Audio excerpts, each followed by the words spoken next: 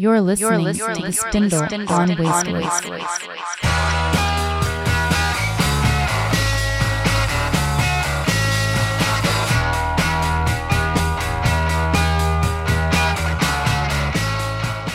Hello everybody, it's the Spindle Podcast with Mark and John.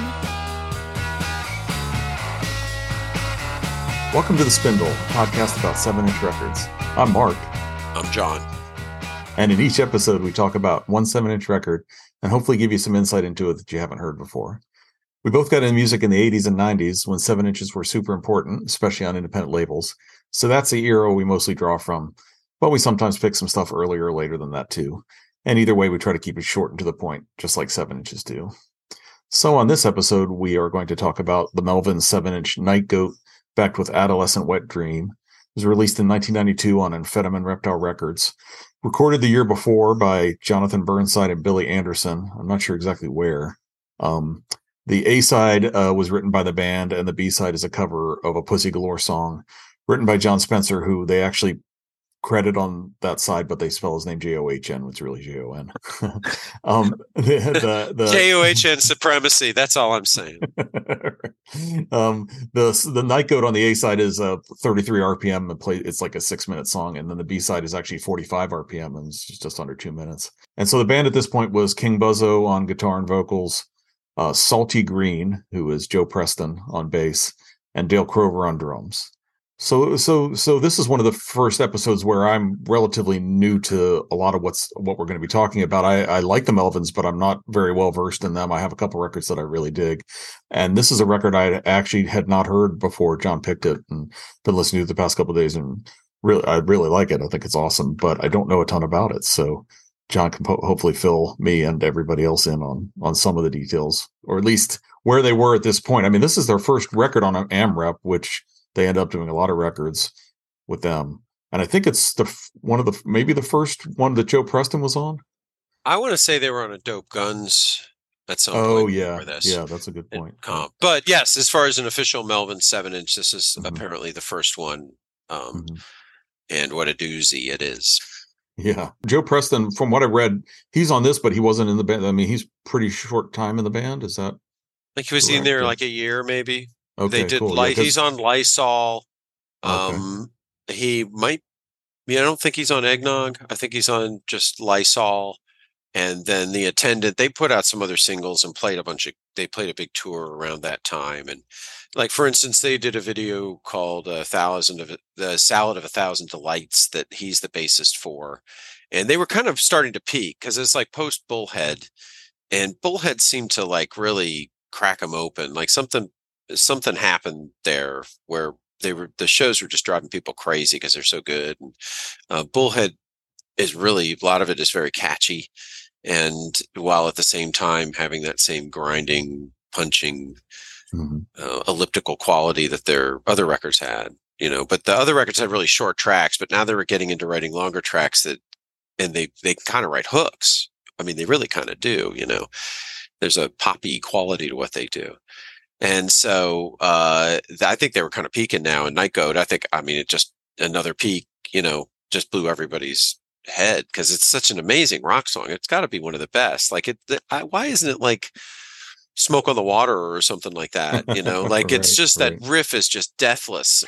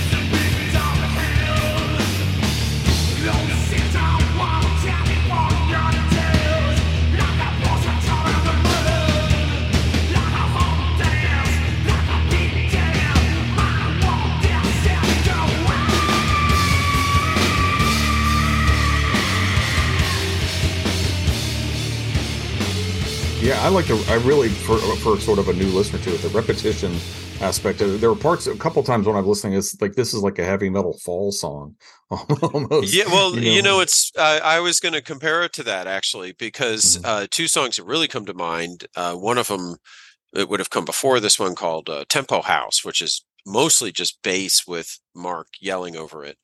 And another one, it strikes me somewhat like it is Blindness, which has that real driving bass line, and just that's the focus of the song. And there's just the 3 minutes of the bass just grinding away like that. That is very fall-like. The lyrics too, which seem to be, I think he's using a little cut-up method there or something. If you read them close, they do track a bit in a very abstract kind of way, but sometimes it looks, I think his writing is really interesting. Like, what do you think of his writing, encountering it now? Yeah, specifically on this song, I do like the sort of cut up aspect. It's almost more about picking words that conjure images and go with the music, rather than making each line work with the next line. Although as you read it more, they do work with each other and they have some logic, but it's just sort of like using the word grunt and using the word teeth and using the word dark, and it just seems like, well, he's not, for instance, he's not grinding his teeth, he's grunting his teeth. You know what I'm saying? And that subtle shifting, that is very Mark Smith like.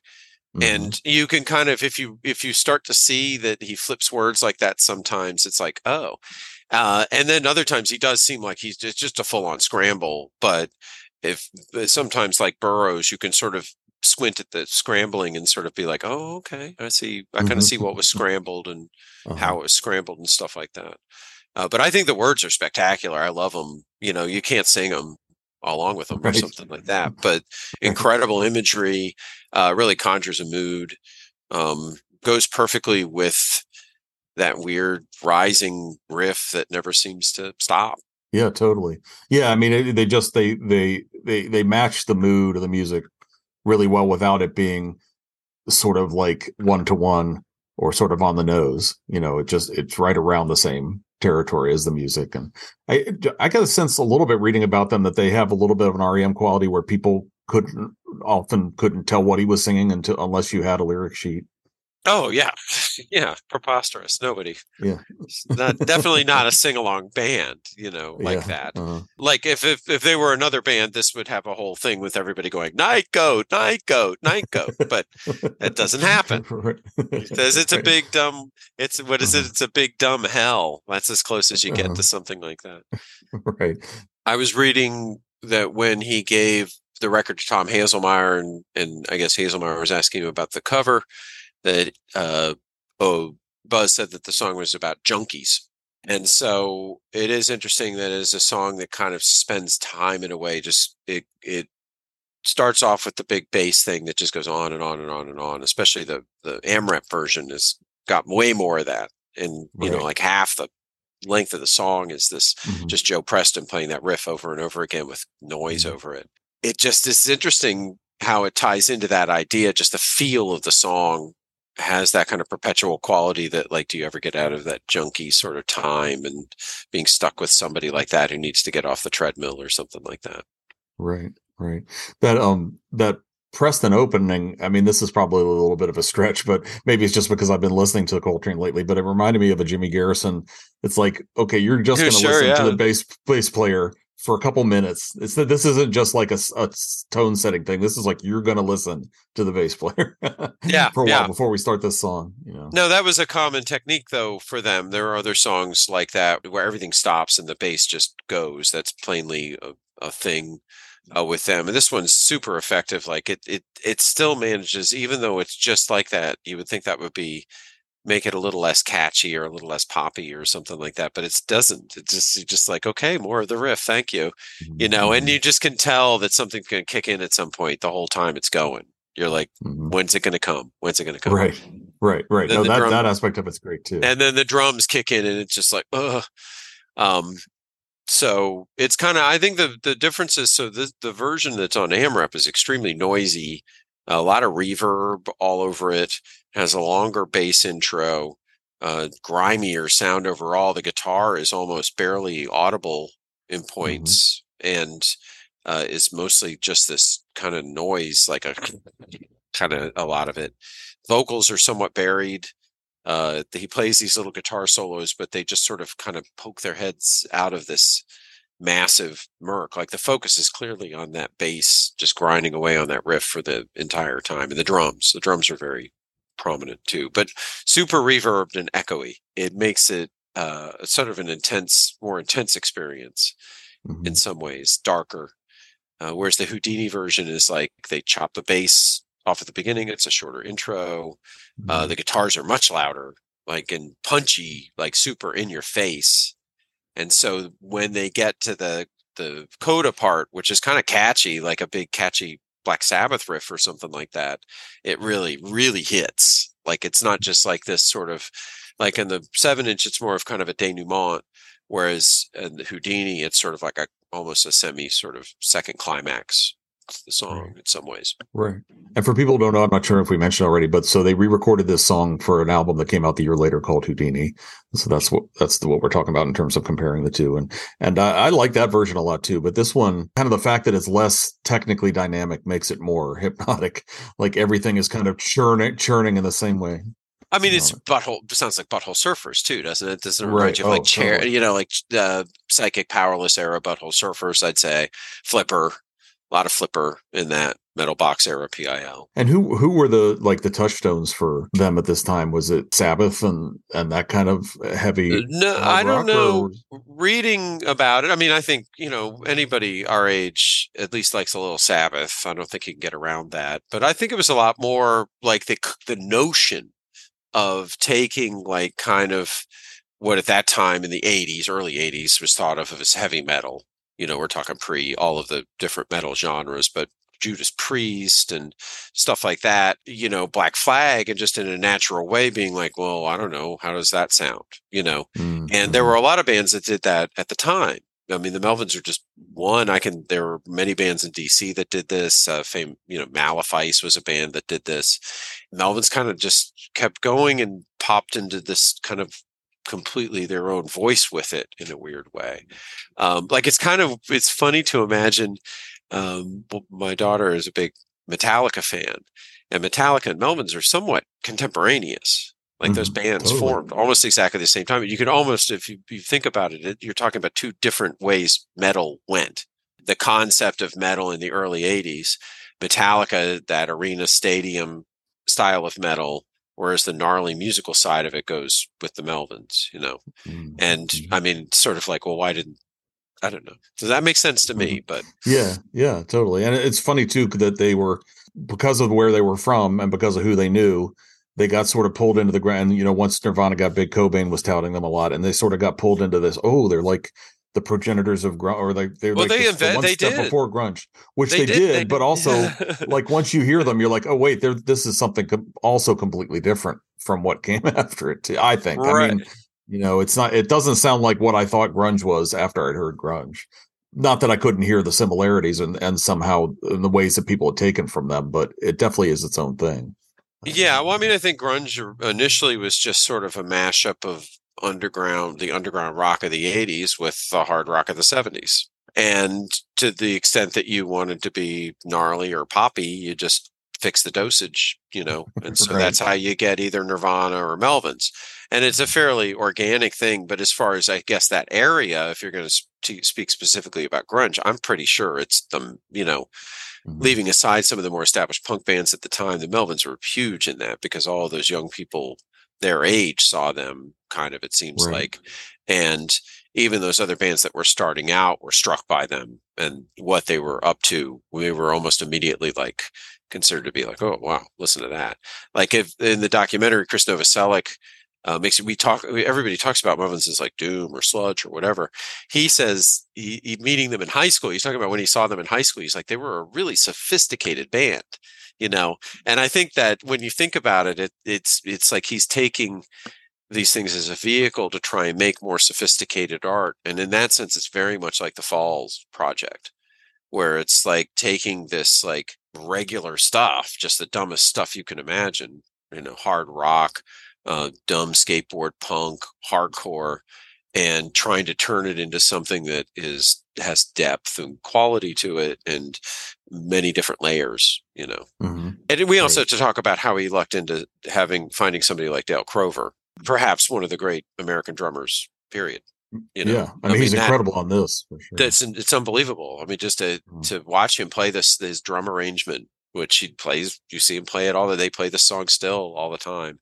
It's just remarkable. It's hard to say. I mean, nobody sounded like that before, except it just makes perfect sense. It kind of atomizes hard rock and metal. And I think some of that comes from Buzz, but it's like a very Beefhearty approach of like, what happens if you take a beat that's normally going this fast and first of all, slow it down, but try to slow it down and change it to the point where you've almost atomized it. And then you can start subtracting things. And then that's what you have. That's where you're getting like a Melvins sort of drum beat. Yeah, no, I think I like the way you said they're trying to make something, that they were sophisticated. They were trying to make something sort of a higher level out of it, but it's not by going in the direction of more complicated music. It's sort of by leaning into the simplicity of the music in a lot of ways, and or the repetition at least, and finding complex stuff inside of that. Right. It's how they avoid pretension. I mean, real pretension. Like they are kind of, I mean, it's a pretentious concept in a good way. Like you're aspiring above your station. There are a bunch of kids from a logging community.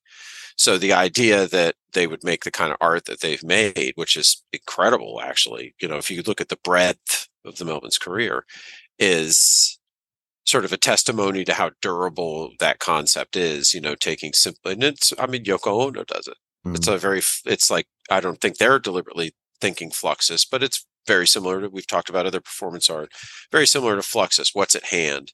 How can I make this art? A lot of the best things start that way. And that video you were mentioning, the Salad of a Thousand Delights, it was filmed at one of the K festivals. Oh, right. That was one of the first, even though like I said at the beginning, I haven't been able to dive into them as much as I wanted to. When you played that for me, it's been quite, probably 15, 20 years ago. There's something about watching the way they played that's a lot different than hearing records, even though the records are awesome. But you find out something that they're doing, especially with the repetition, that's kind of, there's almost like a kraut thing to some of the stuff that I remember seeing on that tape. That's the depth. Yeah, well, that's right. They were going through that era in particular. They were doing things like Charma Karma Cat. They were doing all these longer tracks and dronier tracks. Like they started off doing these bite-sized, like really wild little gnarled little metal tracks that seemed to not make any sense and didn't repeat parts. And so they'd have like 15, 20 tracks on a record sometime, like maybe not that many, but a lot of tracks on a record, little 2-minute tracks and stuff.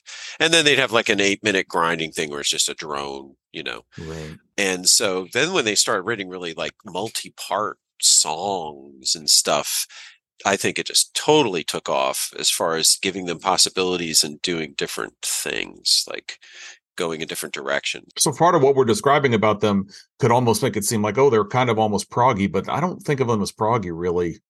Maybe there's a little hint of it. They're a one-off. You can't. There's no compare. I like something like The Fall is not a bad comparison because it's right. Because of the uniqueness. Yeah. It just, there's nothing like it. He really did. They knocked it out of the park. They managed to ride. How many people came through the whole major label thing integrity intact? That's true. With 3 of their best records in hand, cash in hand. A couple bands did, but they did that too. Yeah, absolutely. So again, encountering this for like relative first time this week, the B-side is just like right up my alley because it's a Pussy Galore cover, who I love Pussy Galore, but I'm super impressed by the fact that they make it sound like their own song. At the same time, there are some Pussy Galore aspects to it. Like there's sort of the John Spencer growl kind of hint in his vocals, and it's got a sort of a similar tempo, but they sludge it up a little bit more. And it's cool that they could see in that song what they ended up doing, because I don't think I would have ever imagined that from that Pussy Galore song. It always great, and I love that they picked that one because the structure of that one's so funny, the way it ends with just the drums and stuff, and it's like kind of a very strangely constructed song, so of course he'd love it.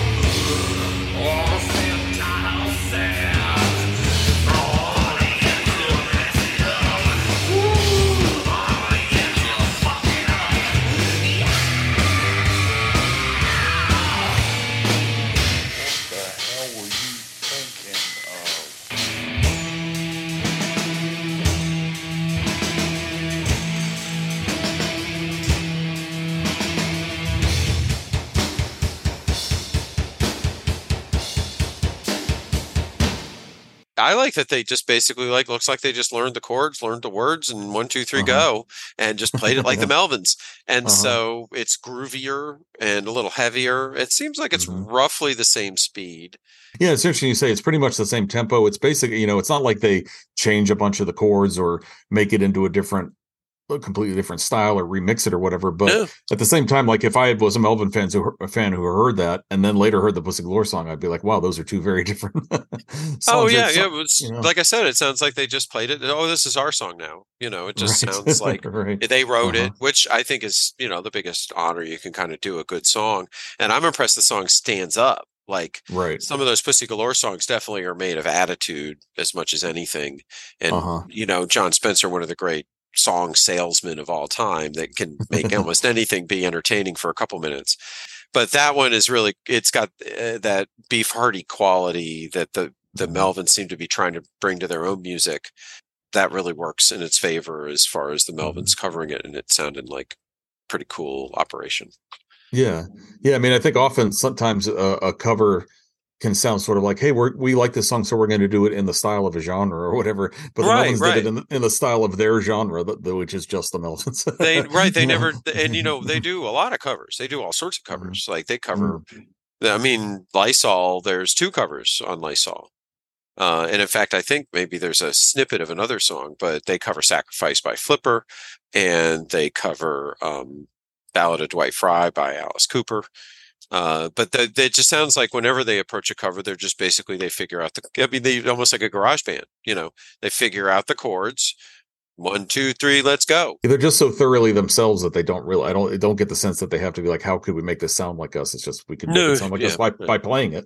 It's just more material. It's just more material, grist for the mill, to put the same kind of elements of making something a little smarter than you think it is. It's funny going back to the lyrics of Night Goat. I'm as you were talking about them, I started scrolling through them a little bit. I definitely really think it's one of the great things is the alternations between, noun verb sentences and then just, I'm going to throw a bunch of words into one line, whether or not they make a sentence, but if not like I'm going to throw it in like I don't care anymore, but more like that balances out the more logical stuff. Which it's a poem. It's a poem. It's a poem set to some of the most, it's crazy. And a lot of his songs are like this and really catchy. I read a lot of Mark Smith's poetry and writing, have both the Fall books and reading them. It is, I don't mean to say he's ripping them off. It also reminds me a lot of Beefheart's lyrics, which have that same surrealistic poetry quality to them, while still being like, oh, there's something, you can feel the thread. And they do very well with using it as almost like painting a visual image of an emotional state. Yeah, it's got that great ability to make you feel like there's a randomness to it, but make you realize pretty quickly that they go together. Also, simultaneously can do that. Is this up there with their best songs? It's a pretty I think Night Goat is one of the great rock songs of any era of American music. Obviously it's said other things, but this is an incredible song. Every version of it, there's no bad versions. There's just Night Goat. It just exists. It's like, I think it's sort of underrated in the rock pantheon. It manages to be catchy and intense and avant-garde. And surprising in a lot of ways. How did you, so you hadn't heard it before? It's kind of a reaction podcast. After talking about it for a while, like what was your, what's your overall sort of take on it for encountering it for the first time? Yeah, it hit me right away the first time because of the repetition. I really liked it. It got especially the bass part. Once they picked that bass part, they were like smart enough to know this can do what it's doing for an entire song, and that's going to be good. It's not like that's all there is to it, but that part right away I clicked onto. His vocals took me a little while, not that I didn't like him right away, but I didn't quite appreciate him until I'd listened a bunch of times and realized kind of what he was doing cadence wise. And because at first it doesn't sound that different from some other things I've heard before, but he has this way of making it kind of worm into your head in a way that great. He's a really underrated, really great singer. Like mm-hmm. there's so much stuff he can do. He can sound like this sort of operatic heavy metal kind of guy, or he can do this Beef Hardy thing, or he has his own sort of distinct like rock wail sing thing. He seems to be able to hit any note he wants to hit, very good. Yeah.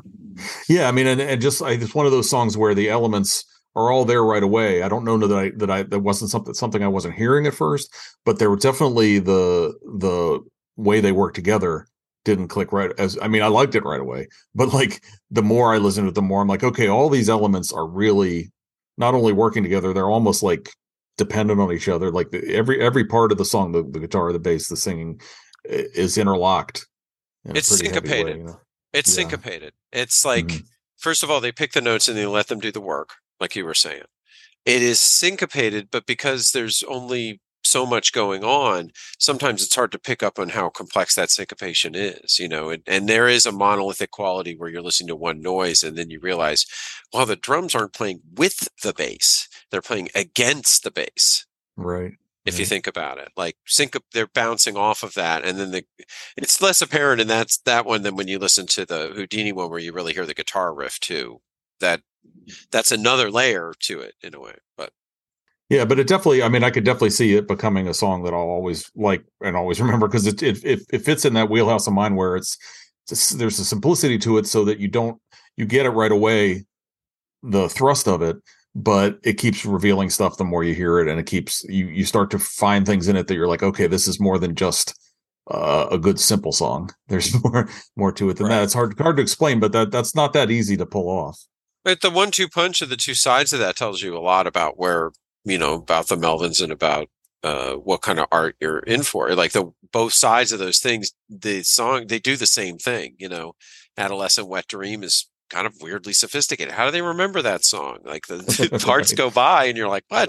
And the lyrics are kind of these cool parody-ish sort of lyrics that obviously smart, dumb, putting cool stuff together. And you got the same thing on the other side. And I think if you listen to both of those songs, you're starting to have a real good grip on what the Melvins are about, if you were curious about listening to more of them, because that definitely, you would get a good sense of them from this single, listening to just both sides of it. Well, that's cool. I'm glad you dug it.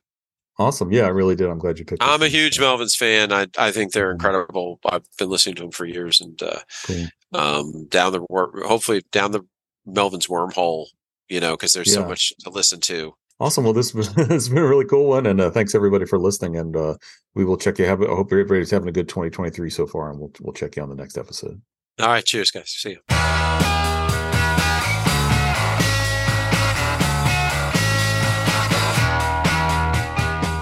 The Spindle is produced by John Howard and me, Mark Masters. I'm also the audio editor. Our theme song is by the great band Honey Radar. Our podcast is brought to you by Wastoids, audio and video from Hello Merch. Find more podcasts and videos at wastoids.com. And please leave a rating and a review of our podcast wherever you listen to podcasts. Thanks.